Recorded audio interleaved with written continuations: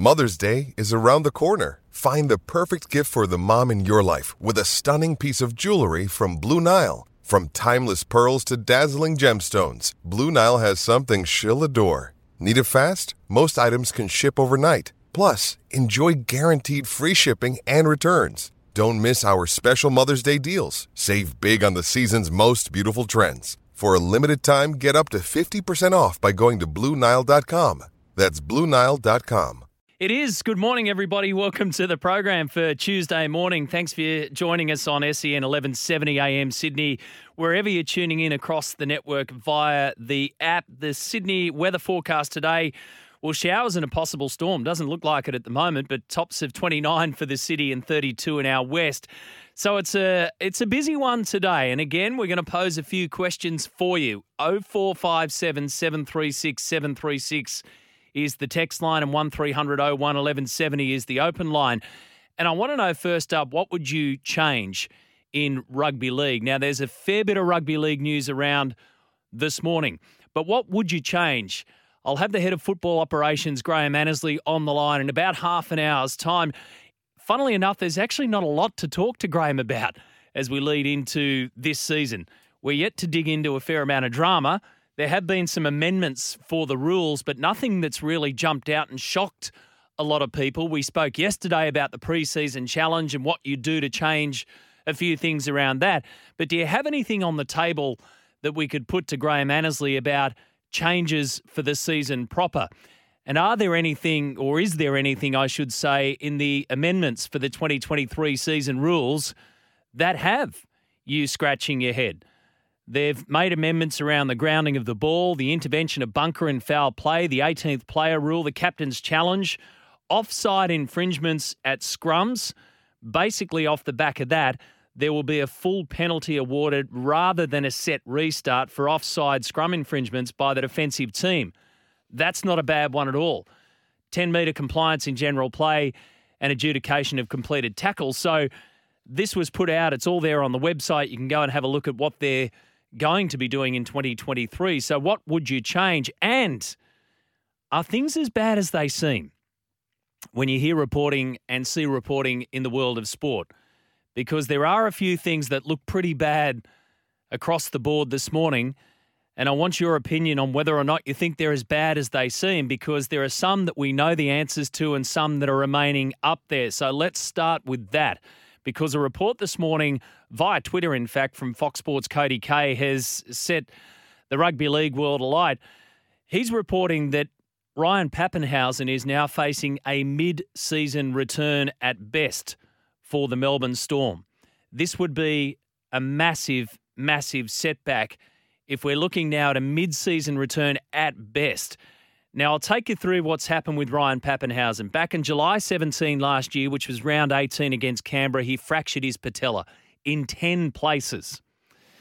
The Storm say that this report's not factual. They say nothing has changed since the initial diagnosis, which is we could have him back by round 6 at the earliest, which would be against the Roosters in April. That'd be 263 days since Ryan Papenhuyzen last played a game of footy. He's since been over to the US to Bill Knowles, and he's joined the list there to try and get himself right. But there's something going on. Ryan Papenhuyzen is certainly not coming back in the first 4 or 5 weeks of the competition. There are reports out there that it's mid-season return. The Storm say nothing further to see here, folks. But there's something going on. And it leads to a further question. Are things as bad as they seem? Possibly at the Melbourne Storm this year. Justin Olam's going to miss the first month of the competition with a fractured arm. George Jennings, available round 4. He had an ACL injury last year. Tarek Sims, they're saying, will be available in the early rounds. Marion Seve, return date TBC. Then you add the outs for the Storm for this year. Brandon Smith gone. Jesse and Kenny Bromwich gone. Felice Kafusi gone. The Storm finished 5th last year. If Ryan Papenhuyzen doesn't get back on the field until mid-season, or at least in round 6, they're saying at the earliest, are they in danger of missing the 8 for the first time in a heck of a long time? 2010, they finished last because of the salary cap. So let's put an asterisk next to that one. The last time the Melbourne Storm missed the 8 was 2002. 21 years ago was the last time that they missed out on the top 8. Like I say, they finished 5th last year. But I tell you what, if Ryan Papenhuyzen isn't going to be there for a big chunk of this season, and the players that I've just mentioned are already missing, plus you've got those on the injury list, they're not the sole club to face this kind of scenario, but it does pose a question. Do you think things are as bad as they might seem at the Melbourne Storm? Let me know your thoughts on that. 0457 736 736. Are things as bad as they seem down at the Winning Post Motel out there at Mudgee? This is rugby league at its best, folks. The old Winning Post Motel at Mudgee, just happily and quietly going through life as a nice little motel in a beautiful little place. And then, bingo, rugby league arrives. And the old 6 a.m. minor scuffle, Fuller's Boots, Michaeli Ravalawa and Zane Musgrove are the players that end up in a scuffle. Now, they're not going to be suspended. The club has said that, yes, they haven't lived up to the standards of the club. You've seen and heard it all before, and we know the fact that it probably just is what it is. They came back home, they're rolling around, they have an argument over whatever, and they're two big footballers who are having a bit of a wrestle and making a fair bit of noise. The club allowed the players to go out on the drink after losing to the Rabbitohs in the Charity Shield, 40-24. The Dragons have the bye in round 1, so apparently that's the reason behind it. So we've got the bye in round 1. First game against the Titans will be on March 12th, so now's a good time to go out and have a few drinks. Are you with me here? It ain't the biggest thing. Things aren't as bad as they seem here, or are they? If you're a Dragons fan, are you worried about it? Because you've seen this movie before. You know the situation St George Illawarra are in. 2 players on the cans having a bit of a scuffle at a motel. Read not much into it until you put it into perspective. Until you put it into perspective, they just lost the match against the Rabbitohs. Sure, they've got a bye in round 1. Are there better times to say, yeah, go out and the drink? Or do you just go, let's go back to the motel, let's jump on the bus in the morning, let's get back, let's debrief this loss, let's think about this in the situation that the club's been in. We've seen this movie before with a barbecue. Do we need to go through this again? Possibly not. Is it the biggest thing? No. Could it have big dramas? Maybe. Is it a bad look? Yeah. But should you earn the right to party off the back of a 42-24 loss in a Charity Shield match when you've probably got some bigger issues to think about as the season gets underway? Your season gets underway in round 2. I think the answers are pretty clear to that. So are things as bad as they seem, Dragons fans? Let me know. 1300 01 1170. Are you worried about it? Or is it just the old storm in a teacup? Move on. Nothing to see here, folks. I'm inclined to think both, actually. Yes, storm in a teacup. Like I say, 2 footballers getting back late at night or early in the morning. Bit of a hassle.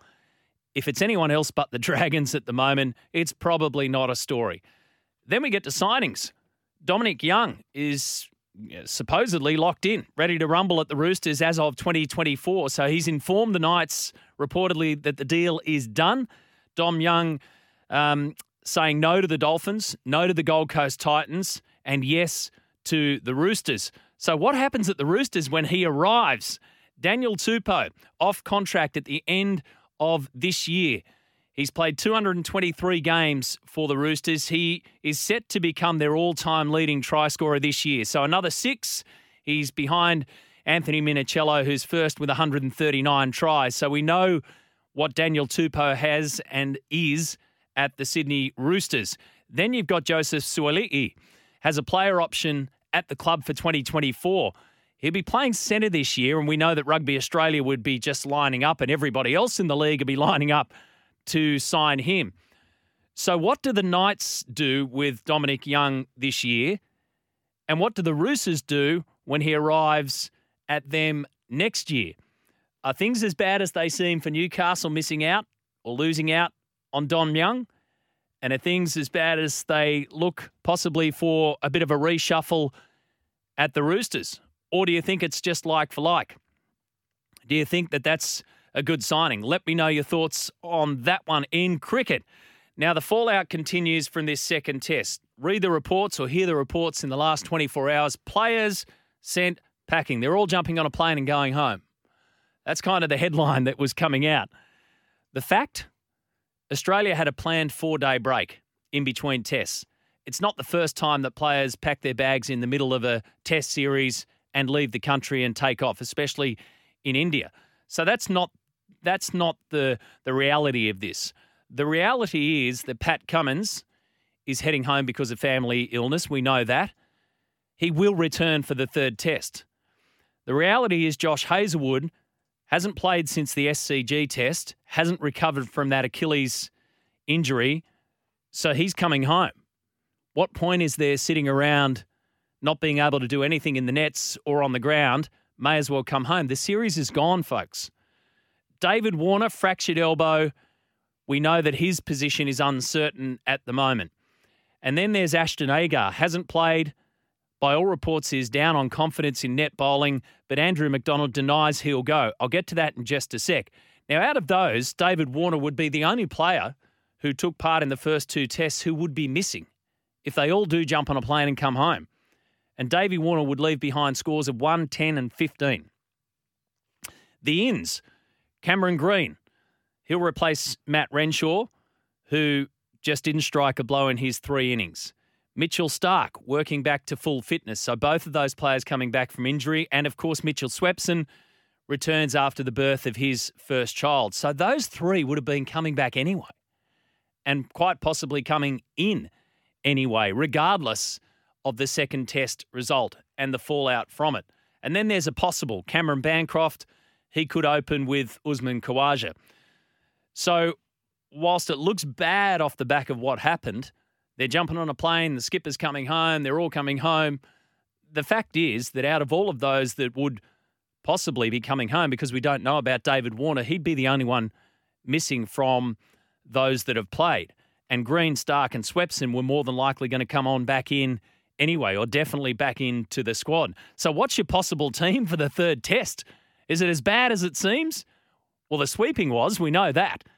But is it as bad as it seems when you look at who's going to come back in?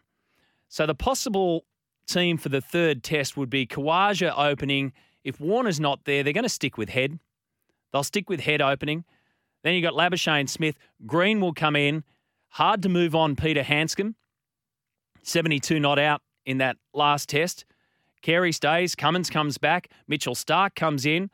And then you've got the option of Murphy or Swepson plus Nathan Lyons. So really there's not too much of a change. And I think, especially after our discussion yesterday, and I'm sure we'll continue it today, does the team need to change or does the team mindset need to change? Back to Ashton Agar. Hasn't done a thing since he's been there. I did hear a report the other day that hasn't been bowling with confidence in the nets, hasn't got a look in. We spoke to Stephen O'Keefe yesterday and Socky said, well, I'm a bit surprised. I'm a bit surprised that you wouldn't be moving on Ashton Agar. That has been backed up by Adam Gilchrist. Have a listen to this on Gilly speaking on SEN WA. I mean, what of Ashton Agar? I don't know whether. I mean, there's been sort of murmurings that he might be on a flight on the way home because he might feel like he's surplus to requirements over there. And I can understand why without being in the camp and knowing the finer detail as to why he wasn't picked. But it's a pretty big insult that I know from touring, you know, and being on a lot of tours, you just felt that if you were picked on the tour as a first member picked in a broader squad, you know, if there's an injury or something, unless it's a pretty extreme like for like that has to come in, you generally expected the guys that were the sort of first reserves to step in, and so that's a bit of a body blow for him, I would imagine. Yeah. So what happens next for Ashton Agar? Ian Healy said yesterday, well, is there any point him sitting around doing nothing? So back to another player jumping on the plane. Shock and outrage that he might be jumping on the plane heading home. But what purpose do you serve sitting around? If you're not bowling any well in the nets, what purpose sitting around doing nothing throughout the games? You could be back here getting your confidence back. So perhaps that's one thing to take a look at. Then, of course, we think about the tactics. Now, Andrew McDonald has sat down with Bharat Sundaresan for the SEN podcast and had this to say about the Australians' tactics in that second test. No, we don't necessarily have sort of team batting plans. It's more individual. Yeah, to say that it was a team plan to go out there and play that way would be false. I think a few players got away from what makes them really good players in that moment. And was it pressure or was it perceived pressure? Not sure. Or were we just hurrying towards that total that we wanted to set up for India to chase and to have great pressure on them? So it'd be a combination of factors, but ultimately there was some poor decisions. It's a balance, I think, defence and attack, so probably got the balance wrong. It's hard to get a read on that, isn't it? Help me through that one, folks. Help me through it. I mean, this is without the benefit of their full-blown review, and they'll dive through the statistics and they'll probably look at that sweep shot percentage and go, we got that wrong. If it wasn't a team plan, why did the majority of the team decide to do it? Did they all think that sweeping was good? Or was it a collective mindset that they all went out there? I don't know what to read into that from Andrew McDonald, but are things as bad as they seem? Is it time to cool our jets with the Australian Test team? Let him get away. Let him get out. The series is done. It's dusted. What do they serve now? What purpose does it serve to come on back and level up the series, aside from the World Challenge, the World Rankings? Do we want to be part of that? I mean, I think things are going to have to go spectacularly bad not to. Or is it time for something revolutionary? Fingers will be pointed left, right and centre, we know that. Individuals will be earmarked for removal, we know that. They're not going to tip the bucket out completely. They will more than likely try and steady the ship as much as they can, not make wholesale changes. But is it time for something revolutionary in Australian cricket? Or do we just cool our jets? An Indian series is an Indian series in India. It's the hardest thing you can do. The Ashes series begins on June 16. And that's got to be the next focus, has it not? Sure, they've got to try and right the ship for the third test and the fourth test, but it ain't going to win the Border Gavaskar Trophy. Let me know your thoughts around that. We'll dig a bit deeper into that. Some good news in football this morning, broken by Adam Peacock, and we'll have a chat with Adam a little bit later. He's hosting the Global game tonight. The Socceroos and Matildas have locked in games against England this year. So they're doing well, Football Australia, at the international level. Matildas v England, so it's coming up April 11 at Brentford Community Stadium. So it'll mean the Matildas will have played 8 of the top 10 nations in the past 2 years. That's not bad. Then October 13, Wembley. Socceroos v England. It'll be the first time Australia will play at Wembley Stadium ever. We've played England 7 times for 4 losses, 2 draws and 1 win. So things aren't as bad as they seem on the entire football front in Australia. The A-League might still be a bit of a different story and they have their troubles at all levels, like all sports do. But when you look at that, the Socceroos and the Matildas locking in games against England, good on them. Adam Peacock will join me. Graham Annesley will be my guest this morning. We'll catch up with Jaleesa Apps. Rob McCauley from Greyhound Racing, New South Wales, with some good news, especially around the Muswellbrook track, rather. That'll be opening very soon, so a big redevelopment down there. And your thoughts. We are underway on this Tuesday morning. 0457 736 736. Are things as bad as they seem? What changes would you like to see in rugby league land? And also the Melbourne Storm. Let's have a little bit of a think about where they're headed this year. Are you prepared to back them in or back them out of the top 8? 0457 736 736. That is our text line this morning, and it's lighting up already. So be part of the conversation. Well, we've got a few threads going this morning, so jump on any one that you want to be part of. Matty, heads up. As I mentioned, this test series is far from over, says our texter. We need to win one of the next 2 to be in that championship final. So, yes, and I did put that out there. There's that championship final picture. But there's the fact that this Border Gavaskar series itself for the trophy is gone. I mean, they're not going to go out and treat the last 2 tests any differently to the first 2. Perhaps, hopefully they do with their mindset. But you understand what I'm saying. But yes, thank you for that text. But then the focus has got to turn very quickly to June and the Ashes. And you just wonder how many of this squad we'll be thinking about that already. The Western Sydney Eagle, let's not get too upset about a winger leaving. Says they're not real footballers anyway. Come on a second. It does pose an interesting question, though, doesn't it, for what the Roosters do? And there's no doubt about it. Trent Robinson and co have got a plan. But what do you do there if you're the Roosters and you've got Daniel Tupou there, Joseph Suoli'i, of course, and now Dominic Young rocking up in 2024? Why can't the injured cricketers stay home until they're fit and then fly them over, says the Logan Warrior. Well, in the case of Cameron Green and Mitchell Starc, I'm not sure of their departure date, but I'll check. But we knew that they were going to be okay by the time the second test came around. So finger injuries there. In the case of Josh Hazlewood, that was an Achilles injury. So I'm not sure if they thought that Josh Hazlewood was going to be okay in time for the third test, or just have him there because he's Josh Hazlewood. You want him as part of that squad. Now that series is gone, what do you do? But clearly, it's a wait-and-see approach along the way. But the fact of the matter is that for this test, Green, Starc and Swepson, who came home because of the birth of his first child, are going to come back in. And they would have been coming back into the squad, not necessarily the team, but to the squad anyway. And those that are leaving, well, Hazlewood's going to leave because he's not doing anything. Ashton Agar, they're saying nothing's happening there yet. Not sure about David Warner, and we know that Pat Cummins is going to go and come back. So it made for a really good headline. It got me, believe me, it got me. I heard it yesterday afternoon after we were off air. And then I went, hang on a second, Pat Cummins is flying home. And then once you read about it, you understand what's really happening. Time for the news. Graham Annesley will be my special guest soon. Thank you, Vanessa. 9 days until the start of the NRL season proper, off the back of a pretty fascinating 2-week pre-season challenge. On the line is the NRL head of football, Graham Annesley, who joins us for the first time this year. G'day, Graham. Hello, Matt. How are you? Good, thanks. Thanks for your time this morning, and I hope that it's going to be a regular chat that we have. I was saying at the very top of the show, it's an unusual start to the season in your world because there doesn't seem to be a lot of drama around. Have you noticed in your world, right? I'm just saying in your world, what you're in control of.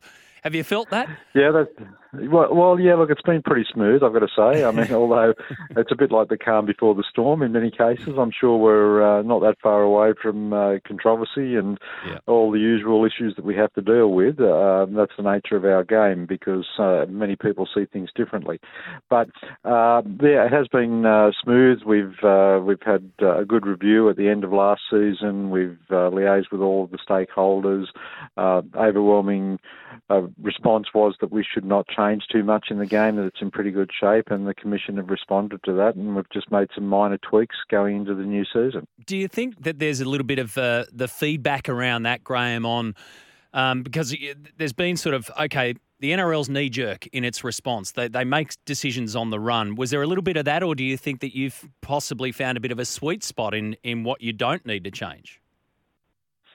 Yeah, I think it's more the latter than the former, right? Obviously what has happened over the last few years with COVID meant that we had to do a lot of things differently. We did have to make decisions on the run, packing up the entire competition and moving it to Queensland, suspending it when COVID first broke out, and then having to make a plan very quickly about how we got back on the field to keep the game alive financially. All of those things, were decisions that had to be made on the run because we were experiencing in an environment that no one had ever been through before. So that did give us the opportunity to make some other changes. It gave us the opportunity, for example, to go back to one referee. It gave us the opportunity to bring in a raft of rule changes to try and make the game more exciting for our broadcasters and our fans who watch the game either live or on TV. So all of those things have played into that. But I think we have hit that sweet spot that you mentioned. The game, has never been more popular, and I think everyone wants to see a period of stability now where everyone can adjust to the changes that have happened thick and fast over the last few years. The newest thing that we've seen is that pre-season challenge. We discussed this at length on my program yesterday and had a look at the whys and what fors. What do you think you can do better with the pre-season challenge next time around? Well, I think it's been an outstanding success. I mean, at the end of the day, these are trial matches. Clubs use these trials to tune up for the season itself. But we've put a lot of interest into the trials. They've all been televised on Fox Sports, and so all the fans have had an opportunity to see their teams preparing for the new season. But we've also put some interest into it with playing for money, so there was $100,000 up for grabs. We had to come up with an innovative scoring system because it only ran for 2 weeks, and I think that worked really well. I mean, it went literally down to the wire and was ultimately only won by 1 point. So all of those things I think have worked well. We had St Helens, of course, over here for the World Club Challenge, which, we guess there's been World Club Challenges held in Australia before, but they've never formed part of a tournament in the opening to the season. So, can things be better? Yeah, they can always be better.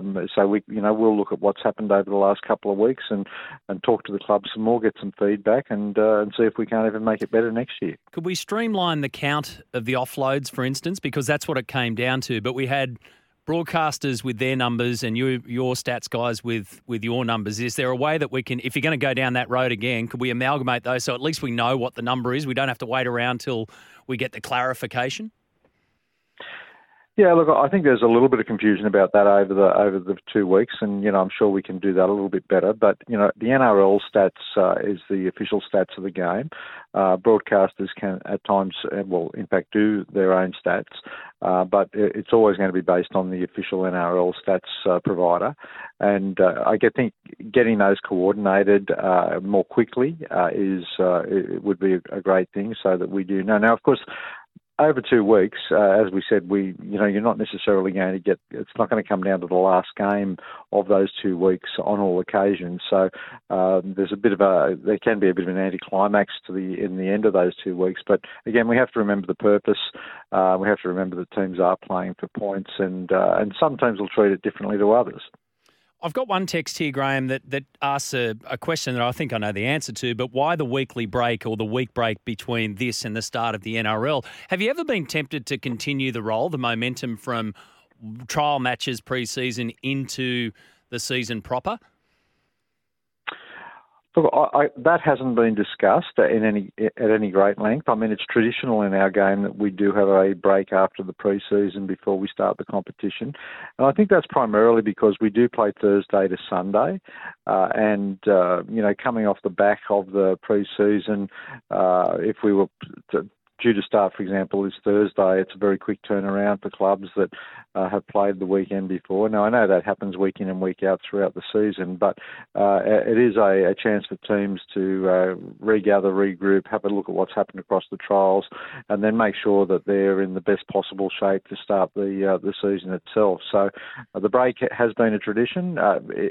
Do we absolutely have to have a break? No, of course not. We could have kept going, but there are no plans that I'm aware of to change that. What about the World Club Challenge? I mean, it was an outstanding success, an unbelievable game, but it still was within the framework of the pre-season challenge. Is there any way?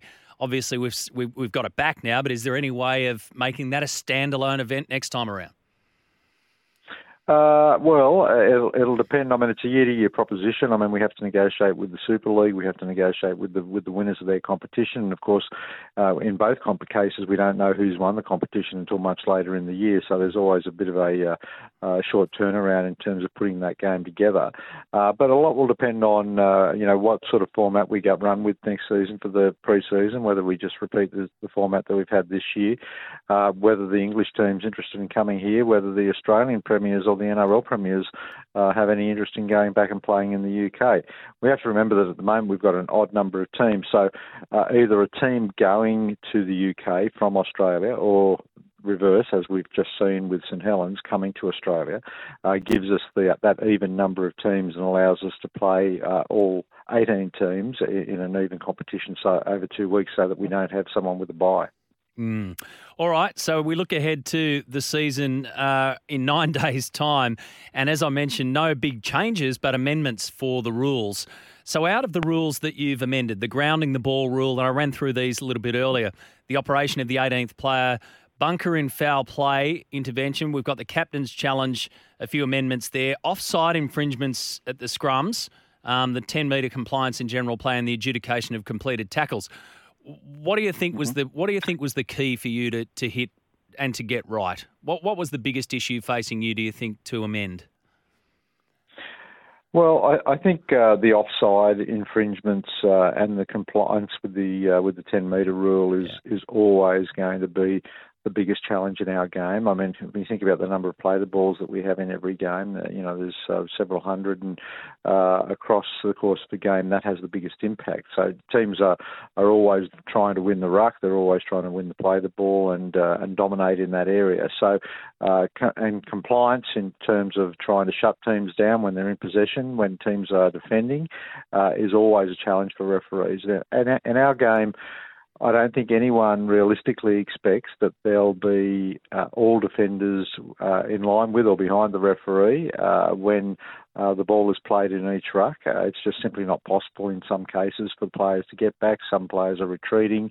Some players are in front of the referees in an offside position, and the play might go to the other side of the field, and the referee decides not to act on it at that particular point in time.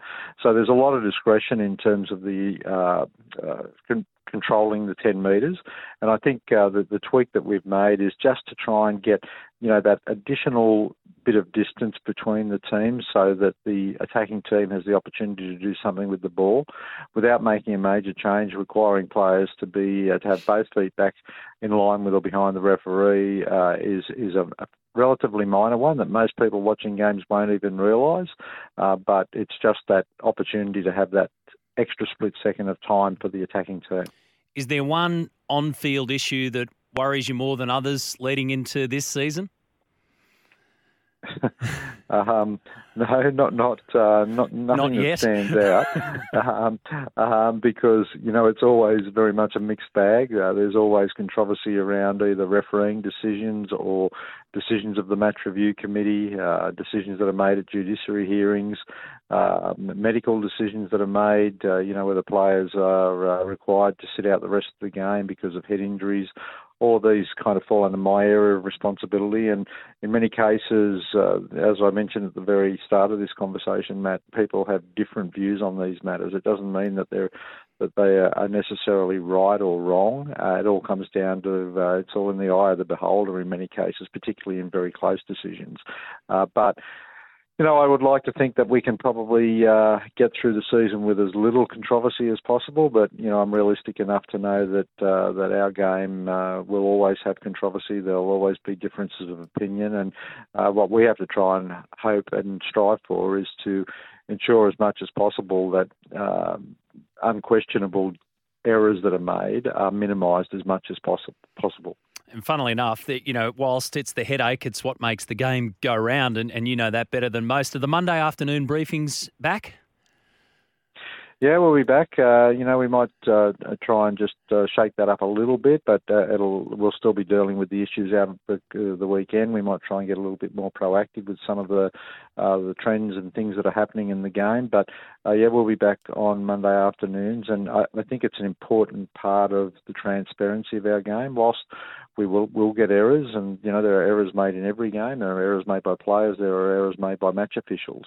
I think it's important that we put our hand up and we acknowledge those. And then in cases where we think, for example, match officials or the match review committee have been criticised unfairly, it's also important that we come out and defend those positions. But we have to do that openly and honestly, and not defend just for the sake of defending.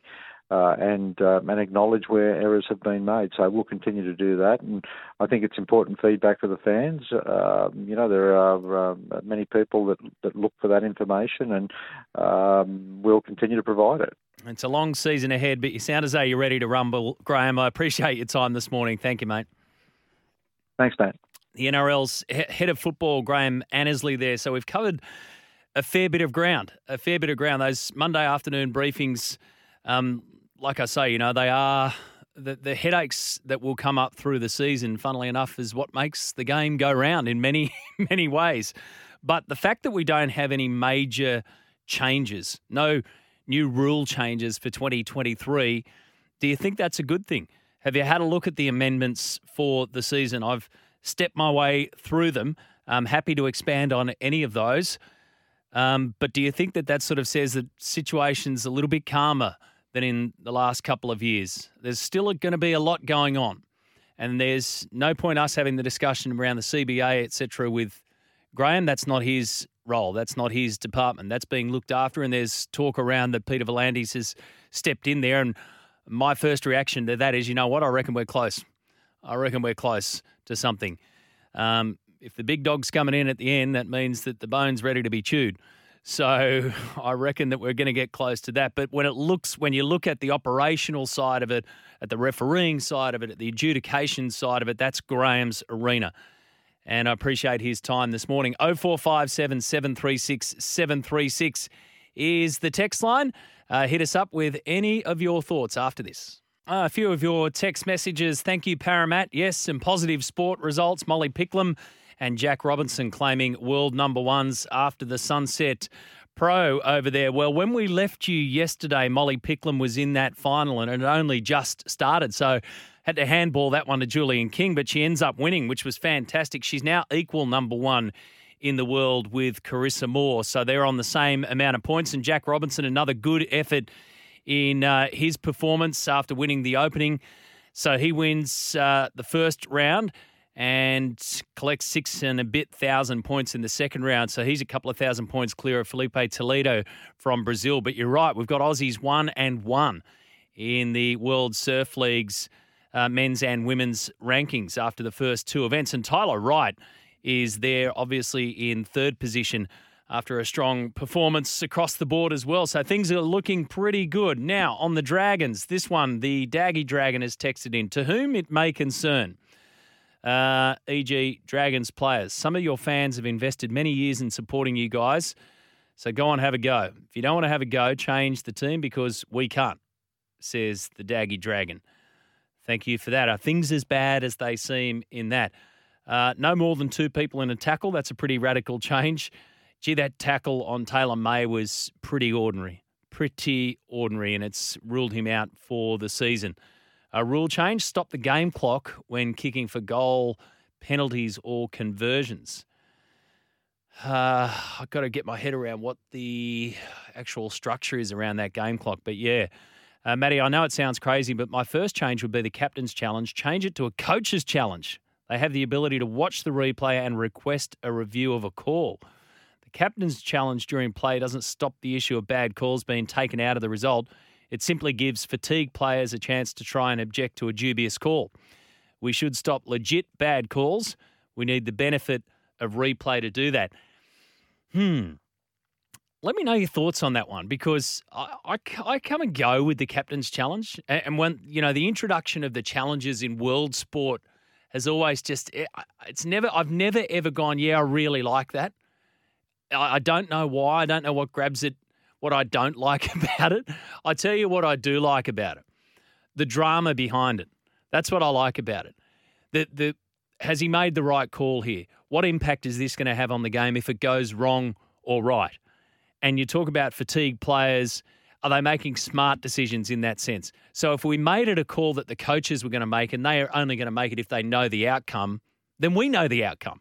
So we miss that drama. Thank you for the text. We'll be catching up with Adam Peacock this morning. He's going to host the Global Game tonight here and has broken the news this morning that I brought to you about an hour ago that the Socceroos and Matildas have locked in games against England this year. April 11, the Matildas will play at Brentford Community Stadium, and then October 13.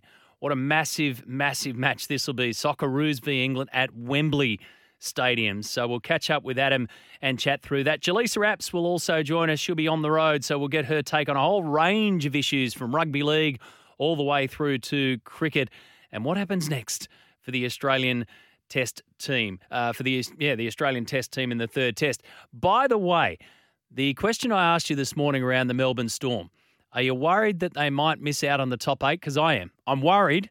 I haven't done the final top 8 yet. I'm sort of piking out on that. Are you worried that the Melbourne Storm might miss out in the top 8? Well, 81% in our poll at the moment say yes, they're going to be there. 81%. Let me know your thoughts around that. The news is coming up. Welcome back to the program. Wherever you are tuning in, there's a fair bit on our plate this morning. As always, the world of sport does not stop spinning. Jaleesa Apps will cover a whole range of issues for us. Rob McCauley from Greyhound Racing New South Wales and Adam Peacock coming up in the show over the next couple of hours, and your texts and calls. Don't forget, you can pick up the phone, give me a call. 1300 01 1170 is the open line number, or 0457 736 736. A text that's just come in saying, I've got the best mail. Moses will be announcing that he'll be at the Tigers this week. As in, he'll be announcing that this week, I'm taking it. He's not going to be at the Tigers this week. Okay, so Mitchell Moses, according to that texter, sort of goes into Rumour Tuesday, is going to announce that this week. All right, we'll keep our eyes on that one. I did mention this morning the other whisper going around about Ryan Papenhuyzen, so I reckon there's a little bit more to play out on this. And again, we're going off reports here, but Cody Kay from Fox Sports put out a tweet this morning saying he understands that mid-season return for Ryan Papenhuyzen, who injured his patella in, round 18 last year, fractured it in 10 places, shattered it, is now looking at a mid-season return. And the Storm have since been in contact with us when Michelle Bishop was here this morning saying, no, as per program, what we think is round 6 at the earliest. So that would be against the Roosters on the 6th of April. I think it starts round 6, that match, which would be 263 days since he last played. But there is some conjecture around whether or not Ryan Papenhuyzen's going to make it back in time. Is it a mid-season? Is there more to it? And then that leads you to the question about the Melbourne Storm. And the one that I posed this morning, do you think they're in danger of missing the top 8? You can go to our Twitter handle, @MattyWhiteSEN, and have a look at our poll there, because the poll's running hot, because no matter what, I think players are in this lineup. Everybody's prepared to back the Melbourne Storm in. 81% at the moment say, yep, they'll be there. They'll be there in the top 8. They finished 5th last year. You've got to go back to 2002. Let's take out 2010. You've got to go back to 2002 to find the last time that they were not in the top 8 at season's end. So along with Papenhuyzen on the sideline, they've currently got Justin Olam, George Jennings, Tarek Sims, Marion Seve. Those that have left the Storm include Brandon Smith, Jesse and Kenny Bromwich, and Felice Kaufusi. But this is an organisation that doesn't mess around when it comes to the next man up. So are you backing them in or backing them out? We don't know what's going to happen with Papenhuyzen, but we do know that he's not going to be there for the first 5 rounds at least. I haven't done my top 8, but I'm leaning towards not having a spot for the Melbourne Storm in it. It's as crazy as it sounds. And I'm pretty sure I'll be proven wrong. But just something's telling me that perhaps everything's starting to pop up against them this year. And also some other teams are starting to put their hands up. The Bulldogs, what did they finish? 12th last year? You got to look at them as a top 8 contender. The Broncos, Matty Johns saying the other day on this program that they look top 8 material, especially the way that they got firing once Selwyn Cobbo got moving. The Dragons finished 10th. I don't see them in the top 8. Now, the Seagulls, trials are trials, we know that. But, yeah, they look much better. And let's not forget that it was the back end of the season when it all fell apart that ruined their run towards the top 8. And I think they're a different proposition this time around. So I've got to find some room. If I'm going to include the Bulldogs, Manly and Broncos in my top 8 conversation, someone's going to have to go. History tells us between 2 and 3 go each season. So the Panthers, they'll be there. The Sharks, they'll be there. The Cowboys and the Eels, so they were the top 4 last year. I can't see them missing out on the 8. The Roosters should be there. The Rabbitohs should be there. So that's 6. That's 6. Is that 6 on my list, Mark? Yep, that's 6 on my list. So if I'm going to push 2 out and put 2 in, just say I wanted to put the Bulldogs and the Seagulls in. Who goes? Well, it'd have to be the Storm and the Raiders, because they're the only 2 teams left out of my reckoning. Have you done your top 8 yet? I don't normally, I leave it until as late as possible. And there are just too many variables. And I kind of wish that I didn't see a frame of the preseason, because it did cloud my judgment. But let me know your thoughts.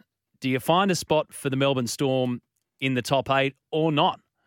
At the moment, everybody's going against what I'm saying. I'm yet to put them in, but I'm yet to kick them out. How's that for splinters? 0457 736 736. Good morning, Matt. It would be wonderful if the wrestlers missed the top 8, but what made you think that they may miss the 8? Well, the reasons that I've just outlined, some of those reasons that I've just outlined, but then you take the club, you take the coach, there are compelling reasons both ways. That's why I'm yet to rubber stamp it. Todd Greenberg has had a bit to say this morning, as we know, former NRL boss, but now in charge of the Australian Cricketers Association. So the association that represents the players, and the players are under scrutiny after the second test. Todd Greenberg has been on SEN in Melbourne this morning with Sam Edmund and covered a range of issues, including those players that will be heading home.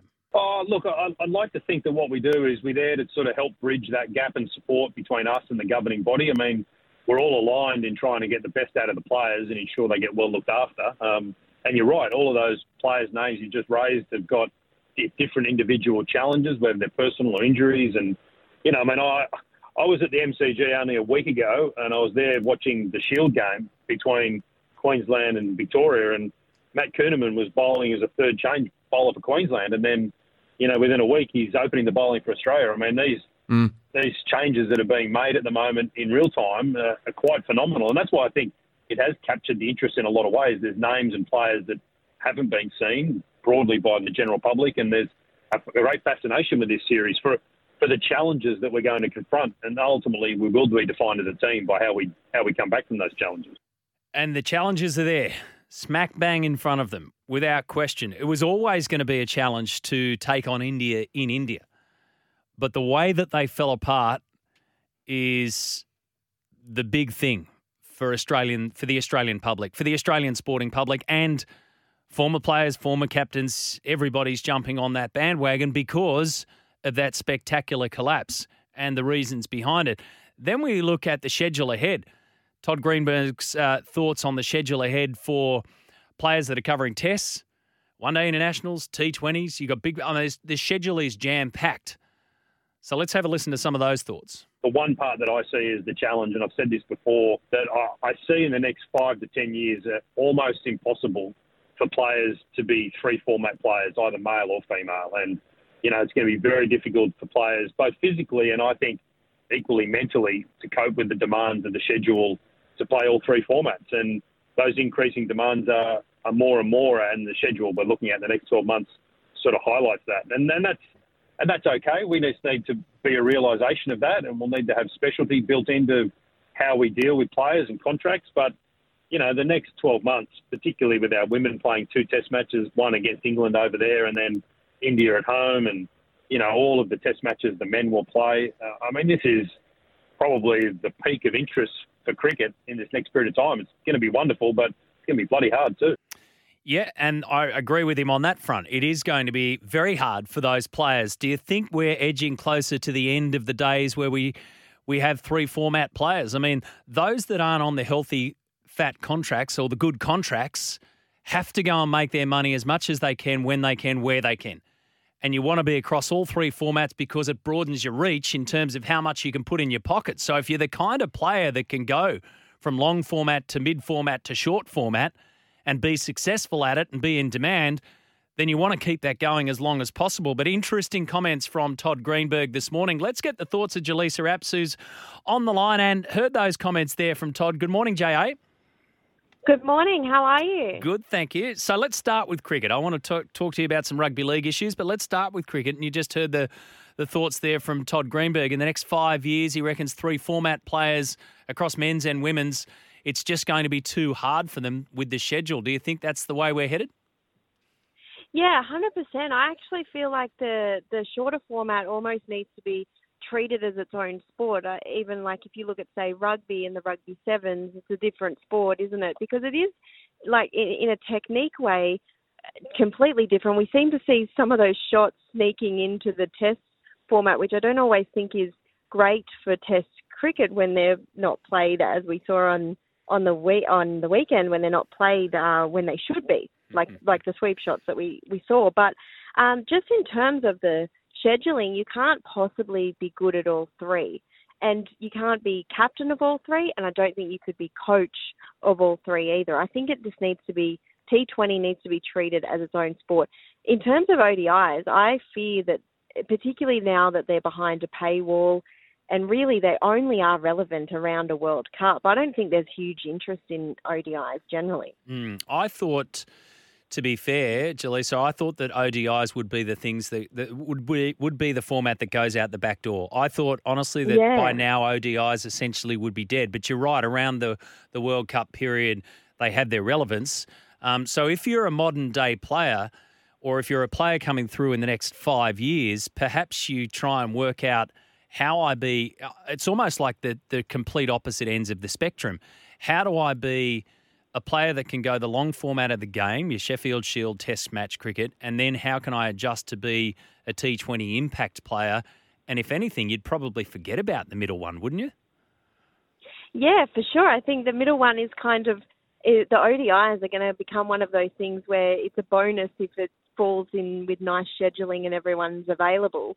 But I don't imagine that they're anything that you prioritise. It really depends on what you're motivated by. If you're motivated by money, you would be being a T20 player. You would focus all your energy on becoming a T20 player and playing all the leagues around the world that you can. I imagine most people are still motivated by being a test player, and being an Australian test player is the pinnacle for most people. But I think it will get to the point where if you're on the fringes of that test player, maybe you gamble and just become, that real specialist T20 player and live a good life on all the money that's going to be made. It'll be really interesting to see what happens in the women's space in this area, because particularly with the IPL, like the women's has generally been, you don't have to pick because simply there's not that many fixtures.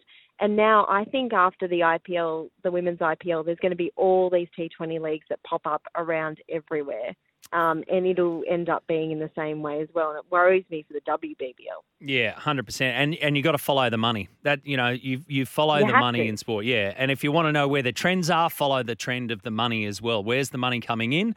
That'll be where the players will be going. What have you made of the fallout of the second test? I worked through exactly the facts behind those that are jumping on a plane to come back and those that will be brought into the squad and coming back in. So whilst it sounds shocking and scary that Paddy Cummins is coming back, we know that's for personal reasons. While it sounds shocking that Josh Hazlewood might be coming, or he's coming back, he hasn't been able to bowl since the Sydney Test, essentially. So really the ins and outs are kind of equal themselves out. We knew that they were happening or that they were going to come to us. And in Paddy Cummins' case, he will be back in time for the third test.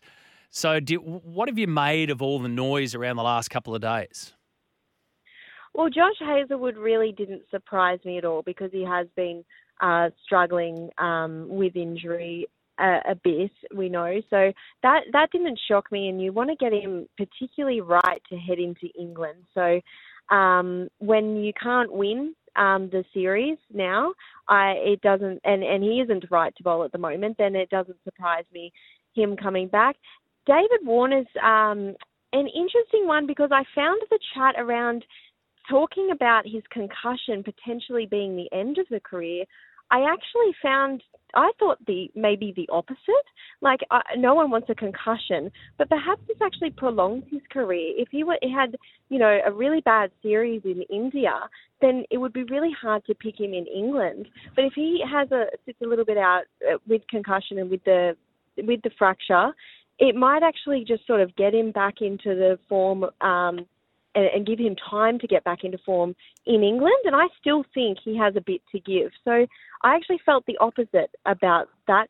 Pat Cummins, I cannot believe the reaction overnight, particularly on social media, and how cruel some people were. I mean, he's flying home. You can think whatever you want about the shot that he played and his fielding and the field placements and whatever. That's fair things to be critical about. But I saw some really nasty comments about him flying home, and I just thought, oh my goodness, it's a personal reason. Who are we to judge that? And I don't know, this hate towards Pat Cummins lately is really like the epitome of tall poppy syndrome to me. Yeah, it's a weird one. Hey, social media is a weird one, isn't it? Now, the Dragons, so a couple of players get home at 6 o'clock to the old motel at Mudgee. They've had a few and they have a bit of a scuffle. Is there any further fallout to this aside from the fact that it's not a good look for a team that's just got dusted up in the Charity Shield, and we've seen this movie before at this club? Yeah, well, the Dragons are now going to look at disciplinary action, and I guess it's just not a good look for a club that's, number one, struggling on the field, but also just seems to be in that area at the moment where there's constant rumours swirling and there's constant talk of bad culture. Just not really a good look, is it? I don't think in an isolated incident it's probably that big of deal, just two teammates getting a little bit heated with each other. If, as the Dragons officials say, no one, threw any punches or anything like that. But yeah, certainly not a good look. And particularly when you've trusted the players to go out and have a good time, given they do have a long break with the first round bye, you kind of lose that trust a little bit. You don't want to be doing that in the first week. Yeah, exactly. A final one before I let you go. Now, we've posed the question this morning, are the Melbourne Storm in danger of missing out on the top 8? A little bit of news around, or a little bit of whisper around this morning that perhaps Ryan Papenhuyzen will be back later than expected. You got to go back to 2002 to find the last time the Storm weren't in the 8, aside from 2010 with the salary cap. Do you think they're any danger of missing out on the top 8? No, and only because they were going to miss out on the top 8 when Cooper Cronk left. They were going to miss out on the top 8 when Billy Plater left. They were going to miss out on the top 8 when Cameron Smith left. So I will not be betting against that at all. Yeah. I'm still sitting on that fence. Believe me. Although you may have just turned me around, and for those reasons, that's why I'm sitting on the fence. If that club culture wasn't there, if that ability to bounce back when they miss out on big play or lose, or players move on or retire, then it'd be a different conversation for me. But it's the classic case of write them off at your own peril. Good on you, Jaleesa. Thank you for all of that. Have yourself a good day. Thanks, Maddie. Have a good day. Jaleesa Apps joining us. 0457 736 736. Got a stack of texts coming through about, the Melbourne Storm, about the Bulldogs, about Australia v India. We'll get to those after this. Our poll this morning on whether or not you think the Melbourne Storm are going to make the 8 or miss out on the 8 has certainly got you thinking, and it's running hot in favour of the Storm to be there, regardless of who's going to be there on the field or not. In fact, last time we checked, it was still, 8 out of 10? 80% plus. Yep, still 81% in favour of the Storm making the top 8. I'm not in that 81% yet. So maybe what you can do is you can build an argument, put it into a nice little concise text and say, Maddie, you're a fool, and this is why. Please do the this is why thing. 0457 736 736. Good morning, Matt. This one from our listener in Brizzy. The Melbourne Storm this season. Could you name one team that finished outside the top 8 that would replace Melbourne in the top 8 this season? I personally can't see any. Not to say a team outside the 8 can't make it this season, but I doubt it will be at the expense of Melbourne. Well, I went through that.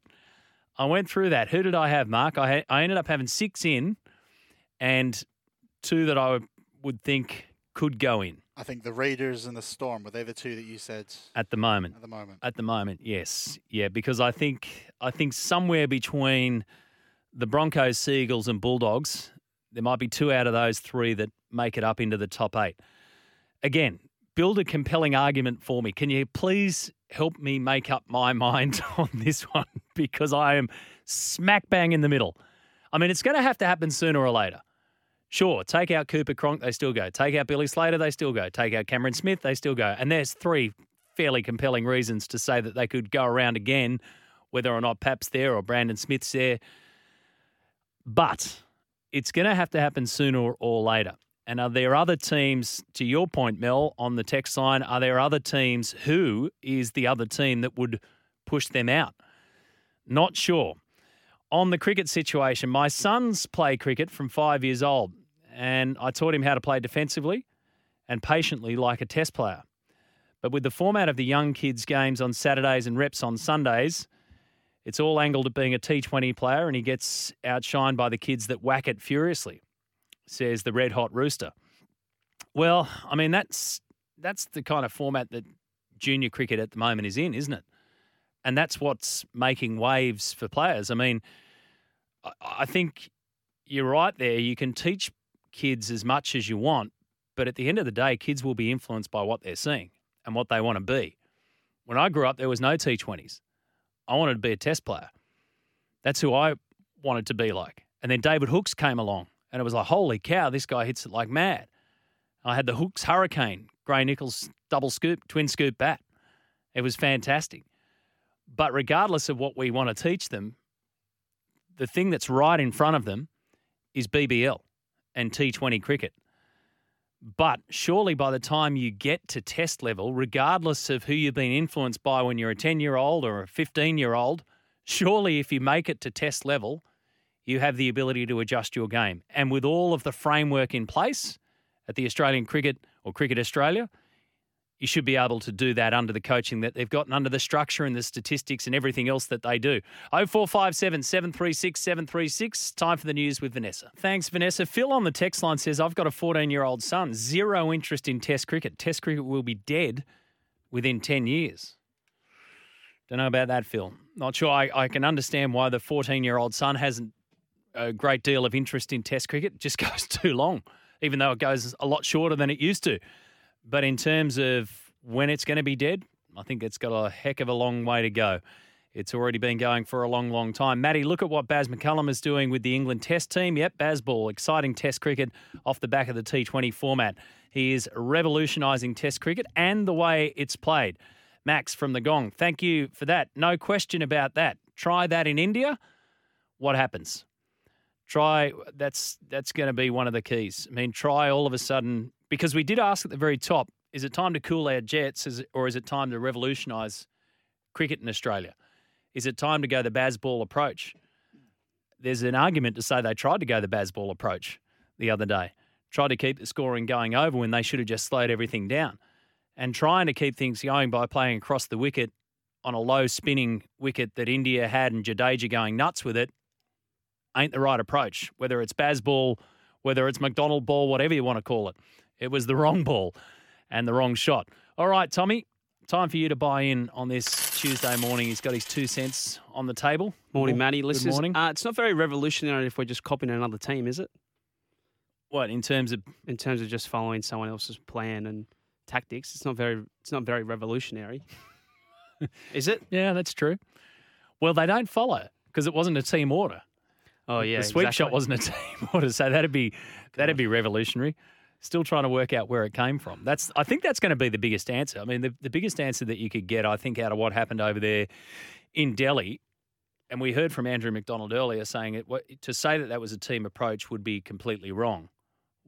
Well, why did they all do it? That's what I don't get. A directive surely, like why does Matthew Kuhneman play that stroke if someone hasn't told him to do it? I get Alex Carey's played it his whole Test career, and he said, I think he said it before and after he made that Boxing Day century. He goes, well, it's worked for me in the past, so I'm going to keep going with it. And obviously you understand that. You don't want to take them out of their groove. If it's worked for them before, in their mind, it's going to work for them again. Although, then you can make the argument, well, you should change your tactics and you should change how you approach the game given the conditions, given where you're playing, given who you're playing, and given the bowler that's coming at you, I would think. I mean, I'm not a Test cricketer, but that's just my thoughts. Well, somebody told them to sweep. Somebody told them to sweep. Sweep the leg. Sweep the leg. Bondi Jack. Matty, you are a fool, in capital letters. Storm will be there. Just look at the spine. Kafusi and Jay Brom were finished anyway. Cheers, says Bondi Jack. So I asked it, I don't know if you heard, but I asked our listeners to please come up with a compelling answer as to why the Melbourne Storm will be in the top 8 and why I'm a fool to even consider them not being there. Well, why they will be there is on paper, and when they're all fit, they have the best spine in the NRL. Ryan Pappenhausen, Cameron Munster, Jerome Hughes, Harry Grant. Now that Api Coruscant's gone from Penrith, hands down, Melbourne Storm have the best spine in the NRL when they are all fit and firing on the park. Second reason, they have, I'd still make the argument, they have the best coach in the NRL, Craig Bellamy. He's been there, done that for 20-plus years. So I'll put my chips and I'll back Bellamy. Third reason is Bellamy, Frank Panisi, a host of other people behind the scenes have created a system where, as you and Jaleesa mentioned before, no matter who comes in and who steps into that Storm jersey, they will play their role. Now, I think that went downhill a little bit last year. They had a little mid-season slump where they lost 4 games in a row after Origin, and everyone was questioning, all right, is the kind of the Storm party, is the air going out of the balloon, such and such. So I think there is definitely cause for concern, and there is reason for concern, especially if that report from Cody Kay does come to fruition, and Ryan Pappenhausen won't be back to rounds 13 to 15. Then they're saying round 6. Yeah, they're saying round 6. Nobody seems to be bothered whatsoever. Nobody who's interacted with us this morning seems to be bothered whatsoever that Ryan Pappenhausen might not be there. It hasn't entered anybody's conversation. It's like, oh, well, that's just par for the course at Melbourne. Just take out Ryan Pappenhausen, we'll still make the 8. Is that not a concern? No, it is definitely a concern because you've got guys like there's a young player, Sewer, who's been playing fullback for them. He's very exciting. You got Nick Meaney there, who was solid there last year. They also tried with Tyron Wishart at fullback there last year, but he's not a long-term option. So I think fans are just kind of used to it. They're used to the Storm's success, so they can't, unless like a guy like Cameron Munster or Jerome Hughes is then ruled out, then they can start to have serious concerns. But it's because the Melbourne Storm have been up for so long and because they've lost, you could make the argument, 3 future immortals, yet they are still very successful. So that's the reason why you give them the benefit of the doubt. I'm nearly on the boat with you about the Melbourne Storm. I am a little bit concerned. I was concerned before the Ryan Pappenhausen injury because even though Jesse Bromwich, Felice Kafusi and Kenny Bromwich were going down here the last few years, they're still very experienced forwards. Yeah. So you have to take that into account. But I mean, I had concerns about Pappenhausen last month when he said he hasn't run yet, and he still hasn't run. So if he hasn't run yet and it's February 21st, do I expect him to be back in 6 weeks? No, I don't. Or 7. It's 7 weeks. So are you? Where are you? I probably with believe me on the fence. No, but I probably believe that report saying I would be surprised if he's back by at least round 10. Yeah. If he's not running by Feb 21st, and they're not going to risk him. They would have to wait for him to be back at 100% full fitness before they risk him because, as you said, his patella was shattered into 10 pieces. That's a horrific injury. It takes a lot of time to come back from. So they will not rush Pappenhausen back whatsoever. But just on the top 8. So there are some key statistics when looking at who comes in, who comes out. So a lot of the times the last few years, the teams that have made the top 4 didn't make the top 8 the previous season. So we had that last year with the Cowboys and the Sharks. Yep. They both didn't make the top 8 in 2021, yet they make the top 4 in 2022. And you go back to in 2021, there was one team that made the top 4 from outside the top 8 the year before. 2020, 0 teams. 2019, 18, 1 team. 2017, 2 teams. 1 team, 0 teams. So it goes back at least once in the past 10 to 11 years. A team from outside the top 8 the year prior leaps into the top 4 for the following season. So my question to you is, and my question to the listeners is, who takes that leap this year? Who has that Cowboys and Sharks 2023? That run. That Sharks 2023 season Sharks out had of, a good draw. They did have a good draw, and they have got another good draw this year too. Yeah. But history has shown that it can happen and it will happen. So who is the team that didn't make the finals in 2022 that can take the leap and make the top 4 in 2023? Right. So you're taking it to another level. I'm taking it to another level because I've asked is Melbourne going to be there? Because history has shown that can happen and that will happen. There's only been 2 times since 2010 where it hasn't happened. It hasn't happened in a year. So forecast that it's going to happen. So some teams that could potentially do it, the Bulldogs, the West Tigers. Let me give you the bottom 8.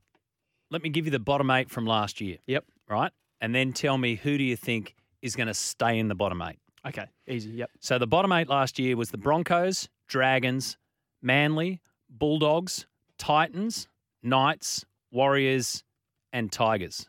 And let's not forget we got the Dolphins this year. But out of those 8, who do you think doesn't make the move? So guaranteed to stay in the bottom 8, I think the Warriors, I think the Newcastle Knights, I think the St. George Illawarra Dragons, I think you add on the Dolphins, they're the new addition to the team, and then I think you can also lock in, did I say the Newcastle Knights? Yep. I said the Newcastle Knights. The Gold Coast Titans, I'll say that as well. Okay. The rest are still up for contention. If I'm looking at a team that didn't make the finals in 2022, who can vault back into the top 4 this season, one team stands out, and you'll like it when I say this. It's the Manly Seagulls. Now, I also said last week on this program that I could see them finishing bottom 4 because it's such a difference. You got That's that right. one player. You got Tom Trbojevic. If he's fit, they can make the top 4. If he's not there and he's in and out, they can make bottom 4. So I'm very, very wary of them. The West Tigers, could that happen? That's crazy. They've been the punching bag for a lot of jokes the past 10 years, so I don't know if they could make that leap. But another team, Matty John said it yesterday, the Brisbane Broncos. If I'm having my money on one team that didn't make finals in 2022 to make the top 4 in 2023, so Brisbane Broncos. Let us know your thoughts on that. 0457 736 736. Smithy from Melbourne says, do you have Manly in your top 8? Because if you do, the Storm will finish on top of them. So Smithy's saying, if I've got Manly in there, then Melbourne are going to finish over the top of them anyway, so I can't get rid of Melbourne. As of right now, I don't have Manly in my top 8. As of right now. Okay. When are we going to do our top 8? We'll do it next week? We'll do it next week. Next week. All right. Let us know your thoughts on that back after this. 13 minutes to 11 o'clock. Adam Peacock will join us in our next hour, hosting the global game tonight. And the Socceroos and Matildas both locking in games against England. Matildas in April and then the Socceroos over there at Wembley in October. So plenty to talk to Adam about. But let's talk about greyhounds now with Rob McCauley from Greyhounds Racing New South Wales, the CEO, who joins us on the line. There's a lot going on in his world as well. Good morning to you, Rob. Good morning, Matt. How do you do? Good, thanks. Fair bit happening in your world. Last time we spoke, we covered a lot of ground, and especially around the space of our police force members in New South Wales having access to greyhounds through the adoption process. There's more to that, and I'll get to that in just a sec. But closer to home, you've got the Muswellbrook track opening, and you've also got your Greyhound of the Year awards coming up. So a busy time. It is really busy, Matt. We've got the Greyhound of the Year awards this Sunday. That'll be really fun. There's 4 finalists for Greyhound of the Year: Good Odds Cash, She's a Pearl, Super Estrella, and Zipping Curios. All great dogs, great trainers, great owners. It'll be a fun day.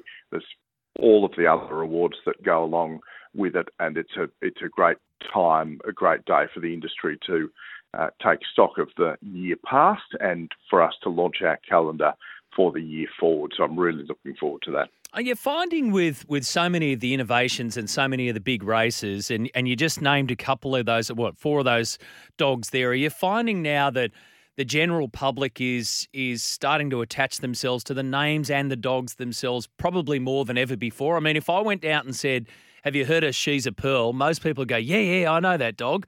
Are you finding that? We are, Matt. It's quite interesting, isn't it, that our sport is developing hero dogs and hero trainers along with it. And to some extent, we've always had sort of hero tracks like Dapto or Wentworth Park and some others. But we are certainly finding that specific dogs and specific trainers are becoming very well known and sort of heroes or characters in their own right. 800,000, I think, was the upgrade plan for the Muswellbrook track. I'm not sure where it ended up, but what's this going to do for your racing in New South Wales?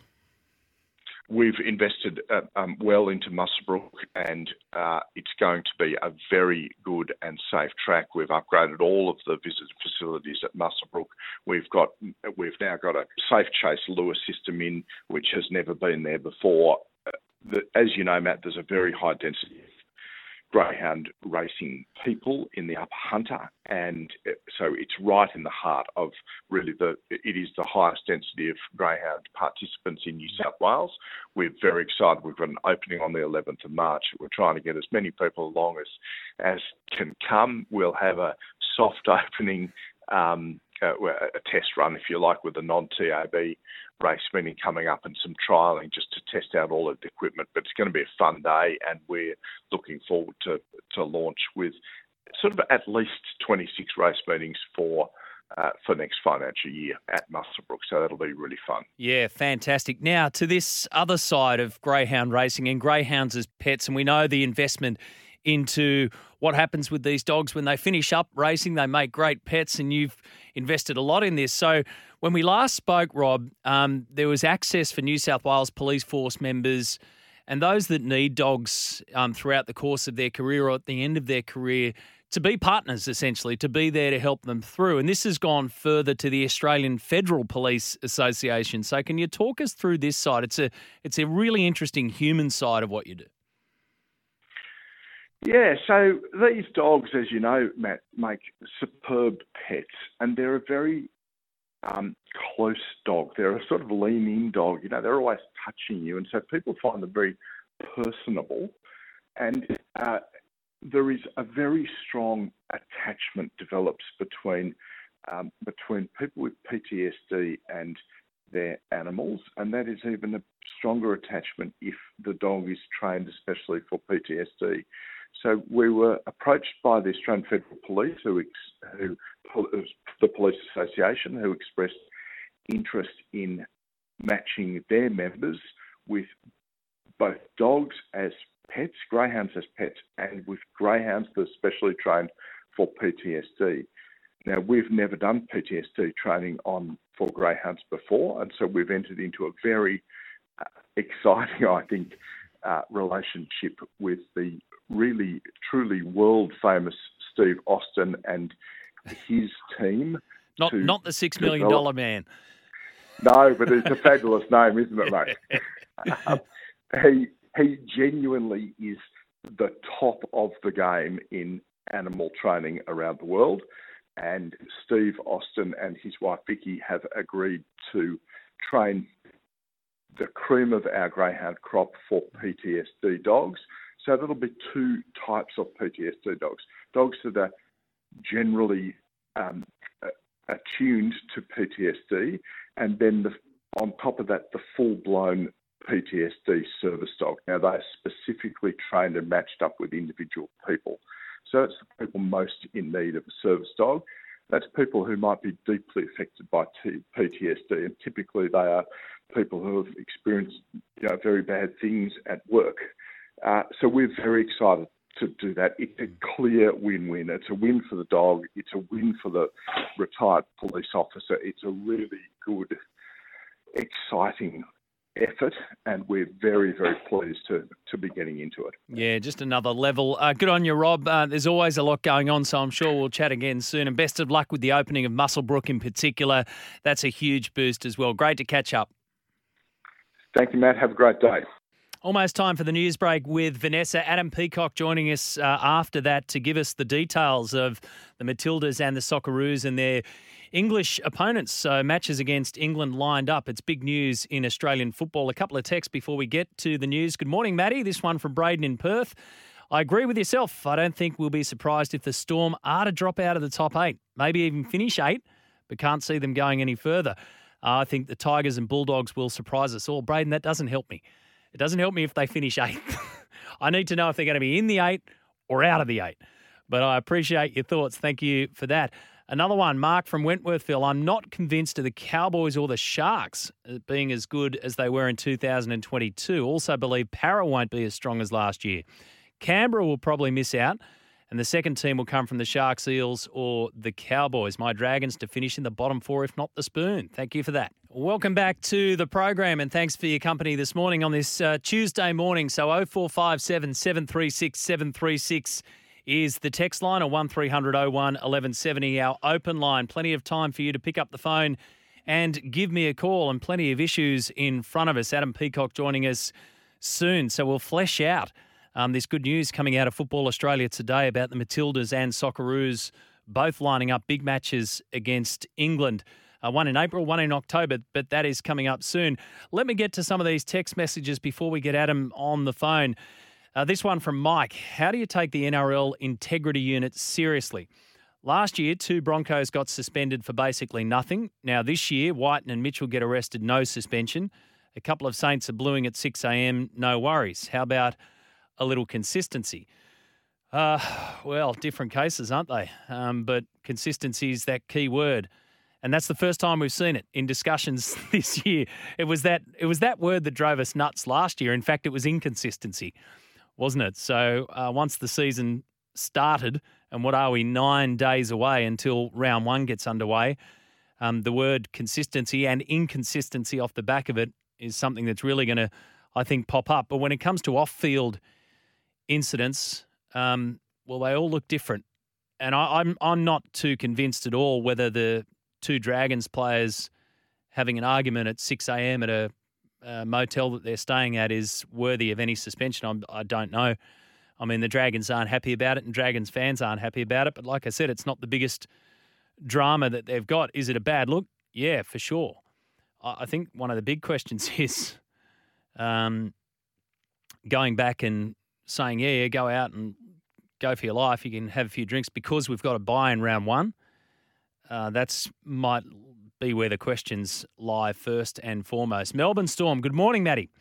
If it was any other side with these injury woes, I'd say they were no chance. But this is the Melbourne Storm and Craig Bellamy has the Midas touch with the unknowns. I'm not game enough to write them off, but I see them finishing around 6th to 8th, says Statsy from Freshie. Thank you, Statsy. So you've got them in the 8th, but a little bit lower than where they finished last year, which was 5th.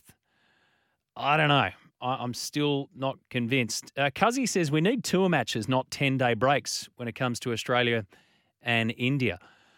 So, well, we heard from Todd Greenberg earlier about the scheduling and about what that means for the players that are trying to fit in the three formats, and it's his belief that in 5 years we won't have any of those players. So scheduling's a massive thing, and burnout is a huge thing, and the way that they manage modern-day cricketers, Cuzzy, is quite frankly ridiculous. I mean, ridiculous to the point of it just looks ridiculous what they do, but that's what they do. The sports scientists are involved. Everybody's involved in it. They have a plan.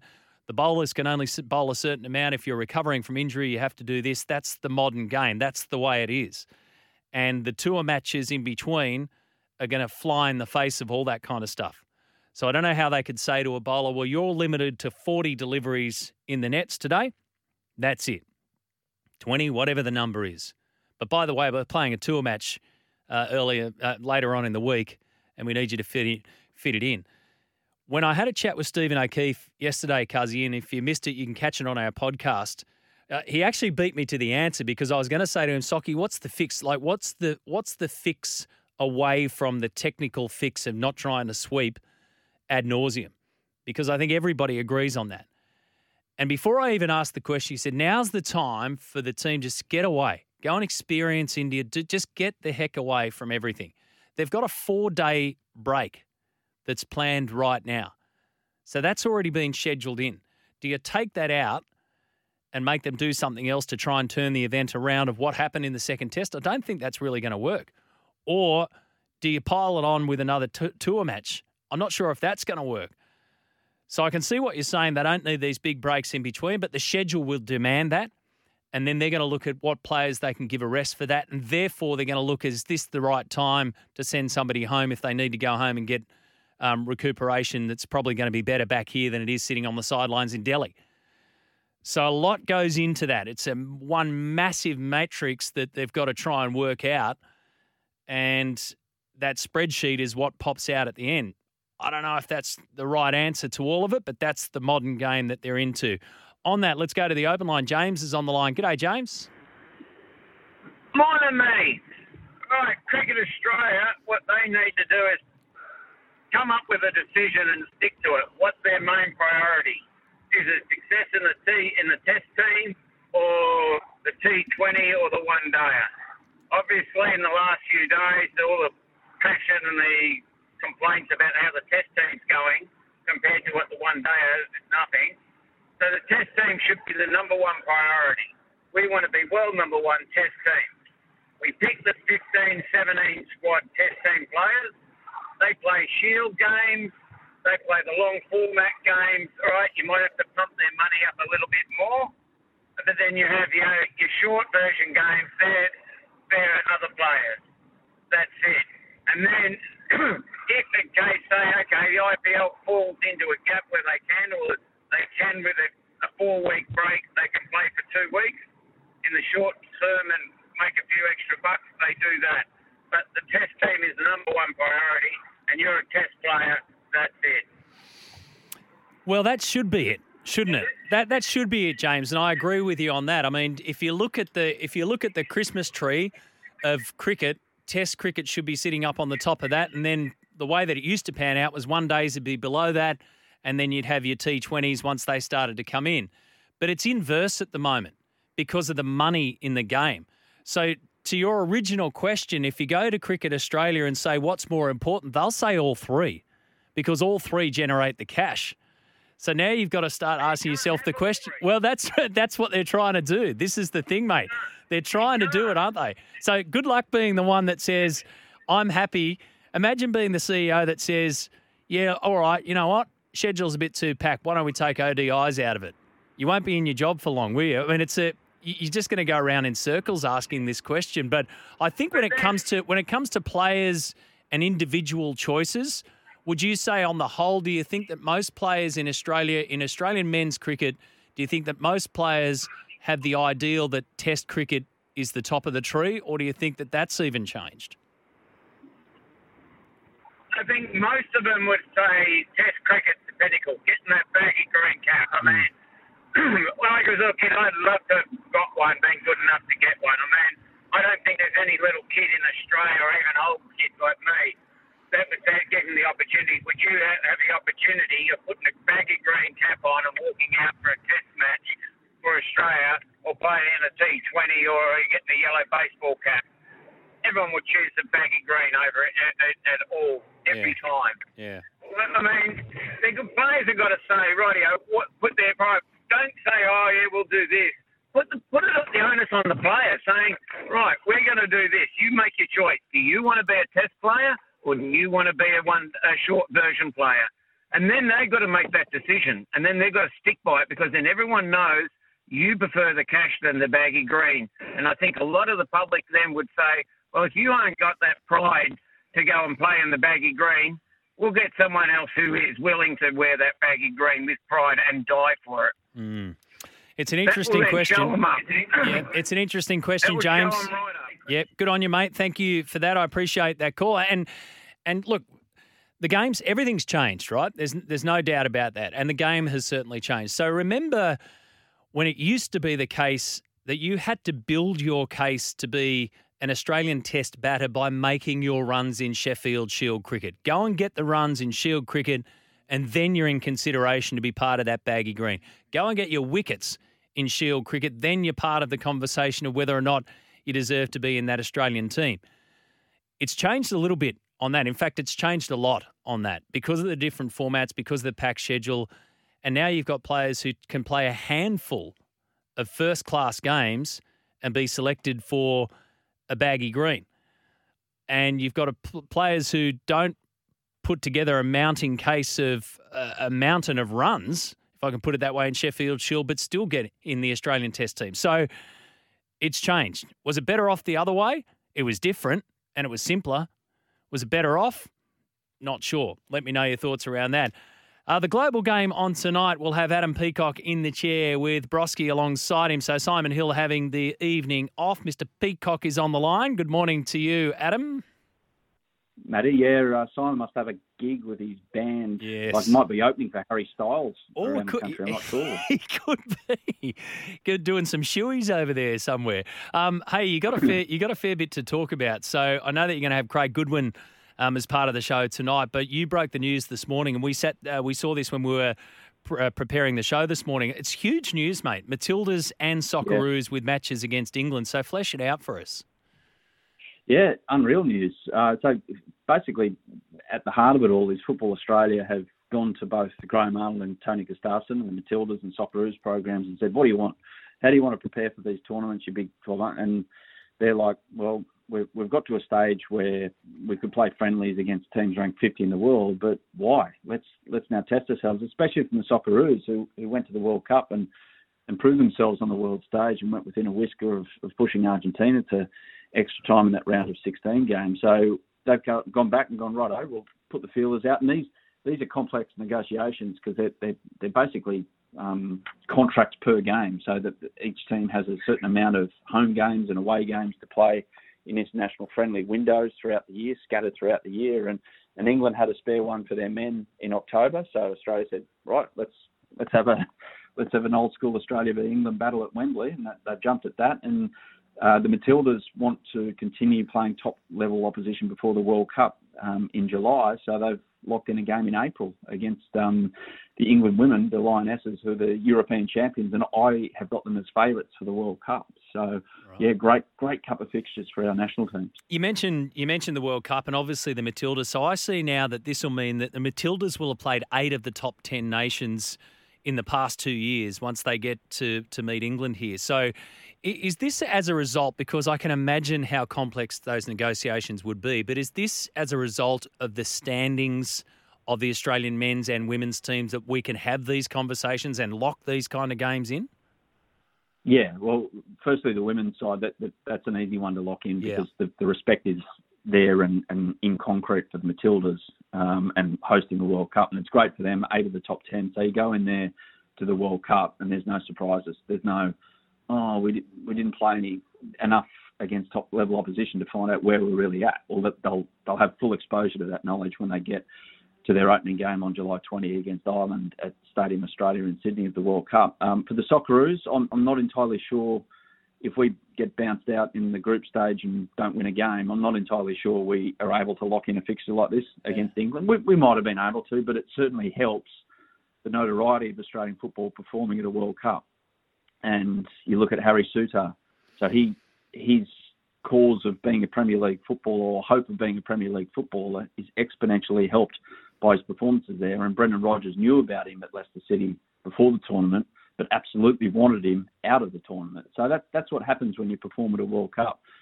Good things happen in many strains. Yeah, exactly. And playing at Wembley Stadium. So I'm surprised Socceroos have never played there, never played an international there. Yeah. But back in the day, a lot of, England toured here a lot. I remember in 1991, there was a game at the now Allianz Stadium in front of a packed house. And a few other times in the 80s, we played at the old sports ground, I reckon. But 2 games in England, one in Sunderland in 2016 when England were moving their national team games around, and another one in 2003, a famous night at Upton Park where Harry Kewell and co tore England to shreds in the first half in particular. And there was some fantastic tabloid journalism on the front pages of the English papers the next day. I think one of them said Kangapoo. So there's a little bit of history there, but to play at Wembley, fantastic. So a huge occasion for the Socceroos and an earned one as well. Yeah. Do we know any details around broadcast? Anything around that? I'd say it's part of the Channel 10 deal. Yeah. So it'll be on Channel 10 early hours of the morning. Have we clicked into? Yeah, we would have clicked into a bit of daylight saving. So I think the kickoff they said for the Matildas game and the Socceroos game, 7:30, 7:45 over in England. So the Matildas game, that'll be early. But by the time daylight saving kicks in for us, for the Socceroos, it'll be a bit better. But yeah, early starts, but worth getting up for those two. Yeah, absolutely. All right, so you'll cover that tonight on the Global Game. A-League, I see that Warren Moon's been sacked from the Brisbane Roar effective immediately. And when you start to get the kind of losses that he's had over the recent past, the writing must have been on the wall. So what do they do next? Yeah, they've appointed, it seems, I don't know if it's an interim basis, a man I don't know too much about, Alex Green, who's out of the local scene up there, which flies against what I thought they might have been able to do. That they had a few options, I would have thought, with the local scene up there and guys with a lot bigger reputations. Ben Kahn is one.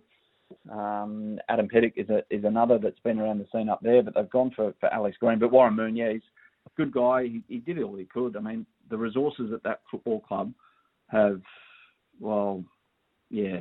a lot to be desired because they don't have a training ground, they don't have a home ground, or they play up at Redcliffe, which is basically like a Sydney team playing in Barara. I just don't understand where that football club's going, and I feel a bit for Warren Moon, who tried his best, and he brought a lot of local players through the system up there at Brisbane Roar. But when you compare Brisbane Roar to what they were 10 years ago, in winning a third championship in 4 years it was, and they were playing in front of big crowds at Suncorp Stadium, to where they are now, totally different football club, unfortunately. Yeah, and you go out with a draw as well. I mean, you can kind of wear it if you get sacked after a loss, but a draw, I mean, that's got to hurt, doesn't it? But we'll see what they do. All right, mate. So Craig Goodwin on the line tonight with you. Broski alongside you as well. We look forward to that from 9 o'clock. Thanks for your time this morning. Sounds good. Cheers, mate. Adam Peacock there with the Global Game this evening. Yeah, Warren Moon, so 22 wins, 22 draws and 31 losses from his 75 matches in charge. And they've certainly had it stacked against them. Don't forget about the Bryden's Lawyers Your Verdict competition. You pick one NRL winner each week for your chance to win $2,500. It's pretty straightforward. Go to sensurvivor.com.au, sensurvivor.com.au. Let's get to some of these text messages. It's 26 minutes after 11 o'clock. Maddie, this is from the Concerned Cricket Tragic. Are we listening to Andrew McDonald or Ronald McDonald? Why is it that the average Shield players are in seats of power in the Australian setup? Ian Bailey and Dottermaid are way over their heads. They're sending Australian cricket back to the 80s. I'm gobsmacked, says the Concerned Cricket Tragic. Thank you for that. Is Andrew McDonald right in saying that there is no game plan and the players are making their own decisions? Then what is the actual purpose of having a coach? We can clearly see Bazball has influenced England, but Macca has no imprint on this team. It's like the players are running the ship, says Craig from Emu Plains. Well, a lot of people have said that, Craig, and I don't think that the comments that Andrew McDonald made to Bharat Sundaresan about the tactics sort of help change that judgment. Let's have a listen to that. No, we don't necessarily have sort of team batting plans. It's more individual. Yeah, to say that it was a team plan to go out there and play that way would be false. I think a few players got away from what makes them really good players in that moment. And, was it pressure or was it perceived pressure? Not sure. Or were we just hurrying towards that total that we wanted to set up for India to chase and to have great pressure on them? So it'd be a combination of factors, but ultimately there was some poor decisions. It's a balance, I think, defence and attack, so probably got the balance wrong. Was it pressure or perceived pressure? Can somebody please explain? And if that wasn't a team plan, what was the team plan? Did they not have a team plan? So if that wasn't the team plan, then perhaps we need to know what it was. I've got respect for Andrew McDonald. I'm not going to buy into the old, the Australians are soft because Justin Langer isn't there, all that kind of stuff. That's gone. That's in the past. But I don't understand that. I don't understand what purpose that serves by saying, well, to say that was a team plan that we followed would be wrong. What was the team plan? If that wasn't the team plan, then what on earth was it? There was a whole stack of individuals making their own choices that were clearly wrong, but making the same choices as those that were made before them, which were clearly wrong. It's staggering to believe. The debrief will be done in-house, and so it should be. We can have our opinions, and so we should. But it's hard to wrap your head around it when you hear that kind of stuff. Pressure is perceived pressure, and I don't know what happened thereafter. I sort of tuned out after that. All I heard was quite literally crickets. Matt, Test cricket changed because of T20. We flourished when David Warner was hitting close to 100 in a session. Bazball has taken that to a new level. So there seems much more pressure on the top order to play open shots than grind it out, says the Red Hot Rooster. I agree with you that Test cricket has changed because of T20, and I think Test cricket's changed for the better because of T20. I think Test cricket, whilst the matches, the remaining thing for me that's left in Test cricket to change, get rid of 5-day tests, because the modern format, the modern game has made it almost impossible to take it out that long because of influences like T20, because we can wrap things up quickly, because we can get big scores on the board, score at more runs per over, play ramp shots, play reverse sweeps when we play them well. But I think that that's right. I think T20 has changed the game, and what T20 has brought is a whole heap of excitement that perhaps Test cricket was starting to lose at a rapid rate. So the next step is change the format of the game, just drop the final day because we don't need it. But is it changing it for the worse? When you look at the outcome from the other day, trying to play shots, I mean, it does not negate from the fact that when you're playing Test cricket on a slow, low turning pitch in India, chances are you've got more likelihood of getting out trying a risky sweep shot than you do a straight defensive shot. Now, is that a mindset thing, an attitude thing, a statistical thing, a coach thing? That's what they're going to have to work out. Here's Vanessa. Thank you to Brendan from Guildford for the text. He says, Matty, I received my Signet power bank. Firstly, thanks to you and SEN. It's a wonderful gadget. However, it works too well.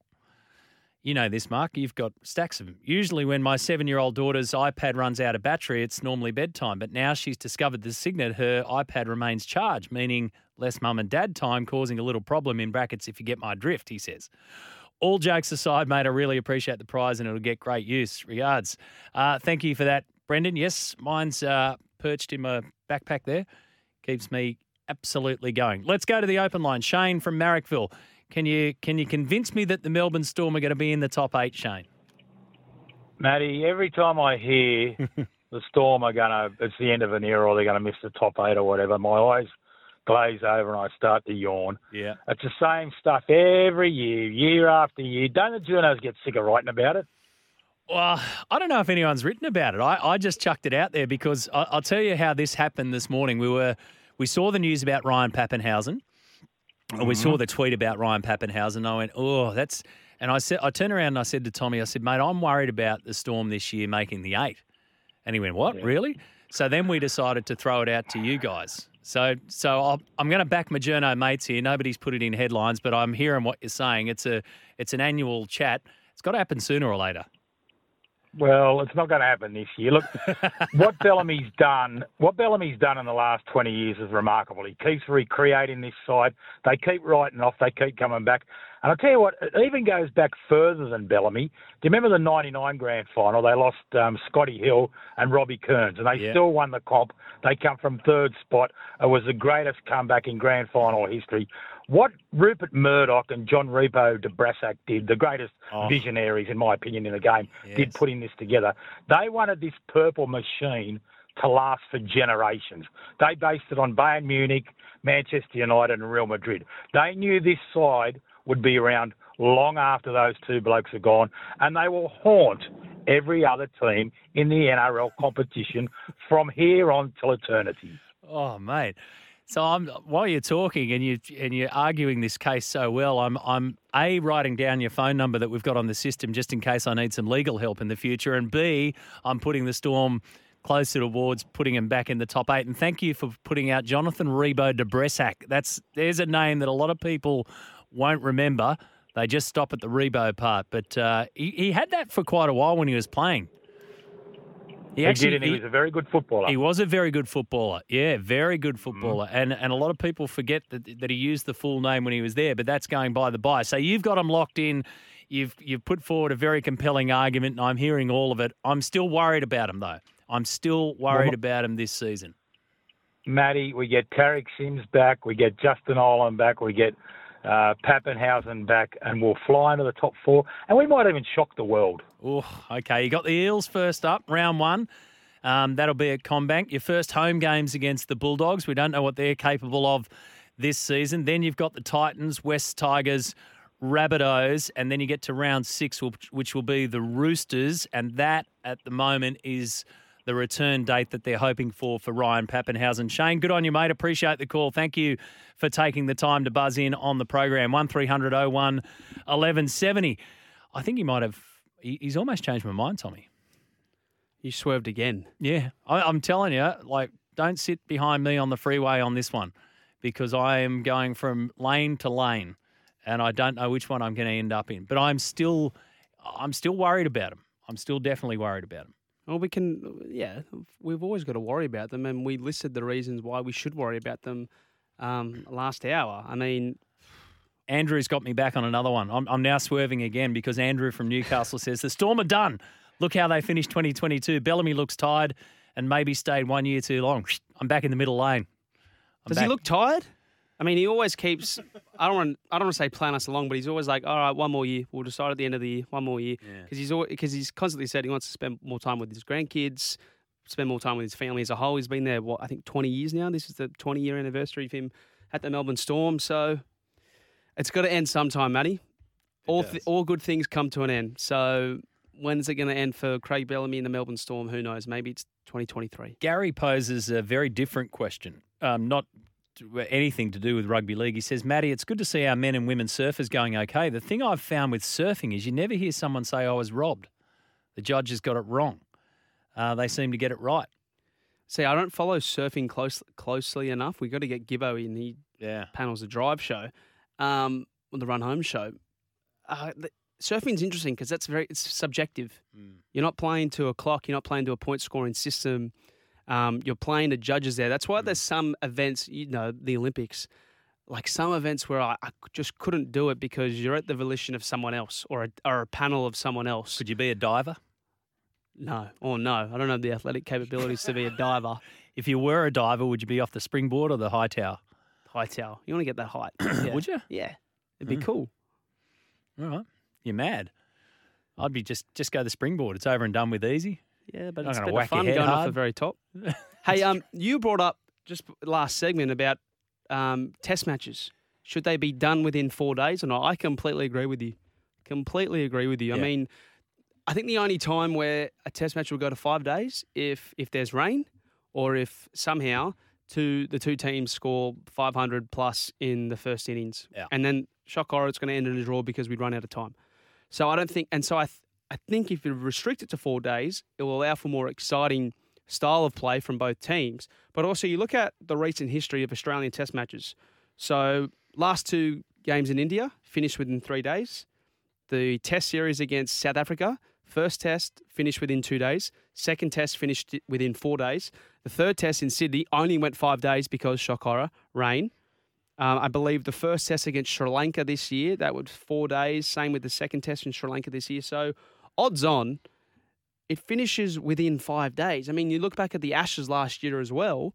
I believe the Sydney test only went 5 days because of, shock horror, rain in Sydney once again. So I would not be opposed to the ICC coming down and saying 4 days. But then you got to, I wonder what, and you got to look at the big power players here, India, the BCII, what would they say about 4 day test matches? I don't know what they'd say, but whatever they say goes. I think, yeah, exactly.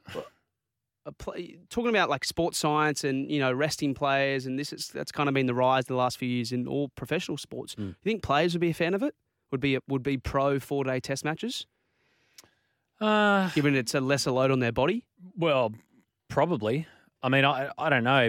The players have the power. Yes. That's the fact of the matter, even though we, overall in the game, when it comes to those massive decisions of the BCCI will have the power. The England v New Zealand day and night went 4 days. Exactly. That only lasted 4. Do the players, would the players, does it make a difference? I mean, they're going to lock out 5 days anyway. So they just get the day off. Well, a big thing is a reduction in money. Because you've got the TV broadcasters saying, well, hang on, if we're losing 1 day of content, which means 1 day of advertisement, then we're going to stop giving you so much, Cricket Australia, which means Cricket Australia then have to review about how much they're giving to such and such players. But so it's been a while since they've got that 5th day advertising revenue. Exactly. But they're still giving them the money for it. So you're selling, you're saying is you're selling them as a 5 day adventure. Yes.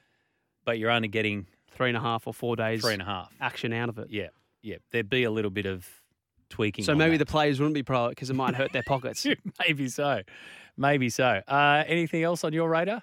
Dominic Young. Yes. Dominic Young to the Roosters. It's just good to see the battlers in the NRL, the Sydney Roosters, the little guys, get a win every once in a while. Yeah. Everyone's kind of, the Penrith Panthers, the Melbourne Storm, the Brisbane Broncos, these big clubs who get these big third-party deals.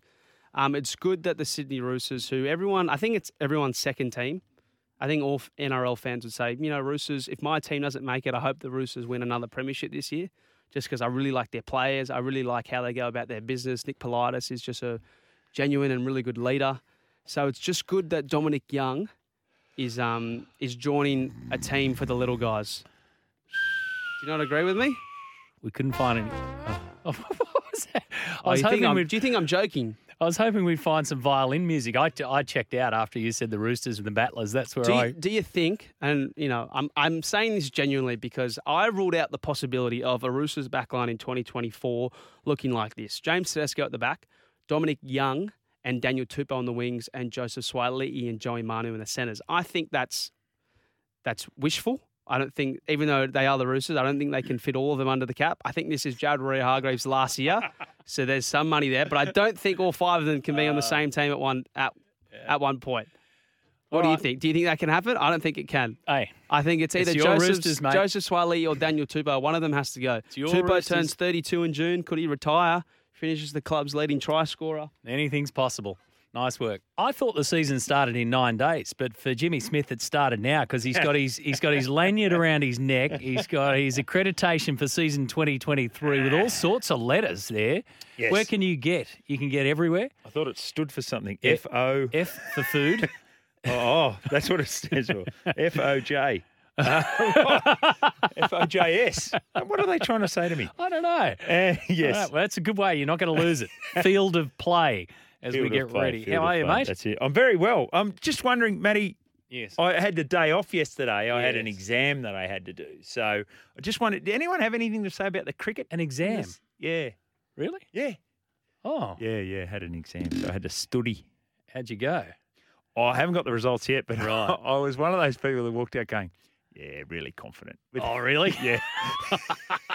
I'll let you know when I get the results. Yeah, really Sometimes confident. that confidence of mine Yeah. is really misplaced. No, there wasn't much talk about sweep shots. No, or, okay. Yeah, I or heard a little bit of you. or- I heard a little bit of you yesterday. Yep. And it was like, it was the 5 sweep shots for them. Yeah. Yeah. Oh, the thing for me is, and you'll appreciate this. The thing for me is, as you well know, they live in laptops now. So much more than we think. So that coach's box is up there whirring away at statistics, and there's all sorts of people doing it, which is fantastic. The science around it's fantastic. What I can't get my head around is if you know that India are a sweep shot percentage operating at 1.3%, why would Australia go A, anywhere near above that, and B, 10 times above that? Yeah. Theirs was 10.7. So if they've got all these statistics in front of them, why on earth were they not listening or having a look at that? So what's happening in the dressing shed too? Like, you know what it's like. You've been inside a cricket dressing. What's happening in the dressing shed going, I reckon we should ditch the sweep shot. At what point is that a conversation piece between the next batsman in, the coach, and the bloke who just got out sweeping? Well, Andrew McDonald reckons it wasn't a team philosophy. So exactly. If they're going, hang on, why is he sweeping? Yeah. Look what's happened now. So you play cricket, you know exactly what it's like. So say you get out, right? You're out there, I'm next in. You get out, you're sweeping. The thing's hanging low. The pitch is doing all sorts of stuff. It's just not working. What do you reckon you're going to say to me as I'm walking out next time, as we cross paths? Well, absolutely. So, but finding a solution when you're crossing paths in a test match is probably leaving it a little, a little bit late. I get that. And people talk about all sorts of preparation. I get that, but you know what I'm saying. If you're Yeah. still batting out there and I come out, the first thing you're going to say to me, mate, this thing is low. It's doing all sorts of weird stuff. Yeah. I reckon. And by the way, did you see Smudge got out that way? X got out that way. Y got out that way. Why don't we just hang here and just play it straight for a while? So they were 1 for 60 going into the third day. So 1 for 60 in front, 60 in front, 1 for 60. And what's going to be competitive on that? 150, 160? That's what you had to. Don't even use the language. Scram. I'm going to play a grab from Andrew McDonald. You might have played it as well, but it's just I'm thinking to myself, oh my goodness, you are shot to pieces mentally. Yeah. Shot to pieces. Was this the pressure or perceived pressure one? No, this was the one about, and here we I are, can't we're playing work it at this game and this ground, and they've won 44 of the last 46 here. It's like, how to talk myself and my team out of a win, 101. It's weird. It's definitely weird. I mean, something's going on, but I totally agree with you. If you're trying to fix things on the run, then it's a little bit too late. Matt Hayden didn't sweep, then he struggled in India, then he found a way. Why? Because he spent a winter sweeping. He spent a winter doing it. Not 4 days in the lead up to the first test match. Like, that's what he did. Now, I know it doesn't make sense now when he commentates, but what he did was he swept for a winter. And that's the difference. What was going on with the pink cowboy hat no, there? I really struggle with that. I can't Matt. work on that. No. Now, quickly, before we get to what's on your show, I posed the question this morning, Do the Melbourne Storm make the top 8 this year? Why would you pose a question like that? Just to upset people? No, just to get smashed for the last 3 hours, and it worked beautifully. Right. What's your rationale? I'm not convinced that they can hang on to a top 8 spot this year. When you take a look at who's not going to be there, I'm convinced in their culture. I'm convinced in what they've got and what they've built and all that kind of stuff. And I'm convinced in their history, no doubt about it. So I said, I'm a little bit worried that perhaps this year might be the year. Boy, there were some pretty compelling reasons to say you're a jerk. I'm less worried if I'm a Melbourne Storm fan than I am if I'm a Dragons fan. However, we'll get to that, during the course of the next 3 hours. I think they're an absolute lock for the top 8. And 3 of the reasons are, it's almost a reflection of how the rugby league is going. Like, let's just fill in the places. Yeah, okay, we'll need someone up front, but essentially Christian Welch is a new player. So, yes, we lose all those forwards, and Nelson Asafa-Solomon is still there. But 9, 7, 6, and potentially 1 when Pappenhausen gets back. You've got 3 of the best players in the league, in top 10 in the league, not in their team, in the league. They'll make it. Pending, Munster gets injured and then, that challenges any team. But all things being equal, Storm march in. I'm pretty certain that I knew that the egg was going to be on my face when I threw the egg up in the air. Can't wait till Bellyache sees you next. He just laughed. Keep on walking. So come back and talk to me when you've made the top 8 21 years in a row aside from the salary cap year. Yeah, phenomenal. I'll tell you a story walking. Quick one, mate. What's coming up on your show? Steve Renoff talking Broncos, Paul Smith talking Kings, Scott Woodward talking anything and everything. Have a good one. Thanks, mate. That's it, folks. We are at the checkered flag, ready to hand over to Jimmy Smith. Don't forget the run home this afternoon, Joel. And the professor, or is Fletchy back? Fletchy's back. Yeah, Fletchy is back. So Rumour Tuesday was right. Rumour Tuesday had it that Fletch was back today. Well, Rumour Tuesday has already got one in the bag. No problems. A couple of quick texts before I leave you. Webby will be joining me tomorrow. No need to change the test matches to 4 days. The way that test matches are played in today's T20 mindset, not too many games go to the 5th day anyway. So why not leave it at 5 days to cover for any wet weather? Not a bad thought, especially if it's in Sydney. Andrew Webster joining me tomorrow, so make sure you stay tuned for that. Jimmy Smith with a big program coming your way. Thank you for your company today, folks. We'll do it all again tomorrow. Have a great day.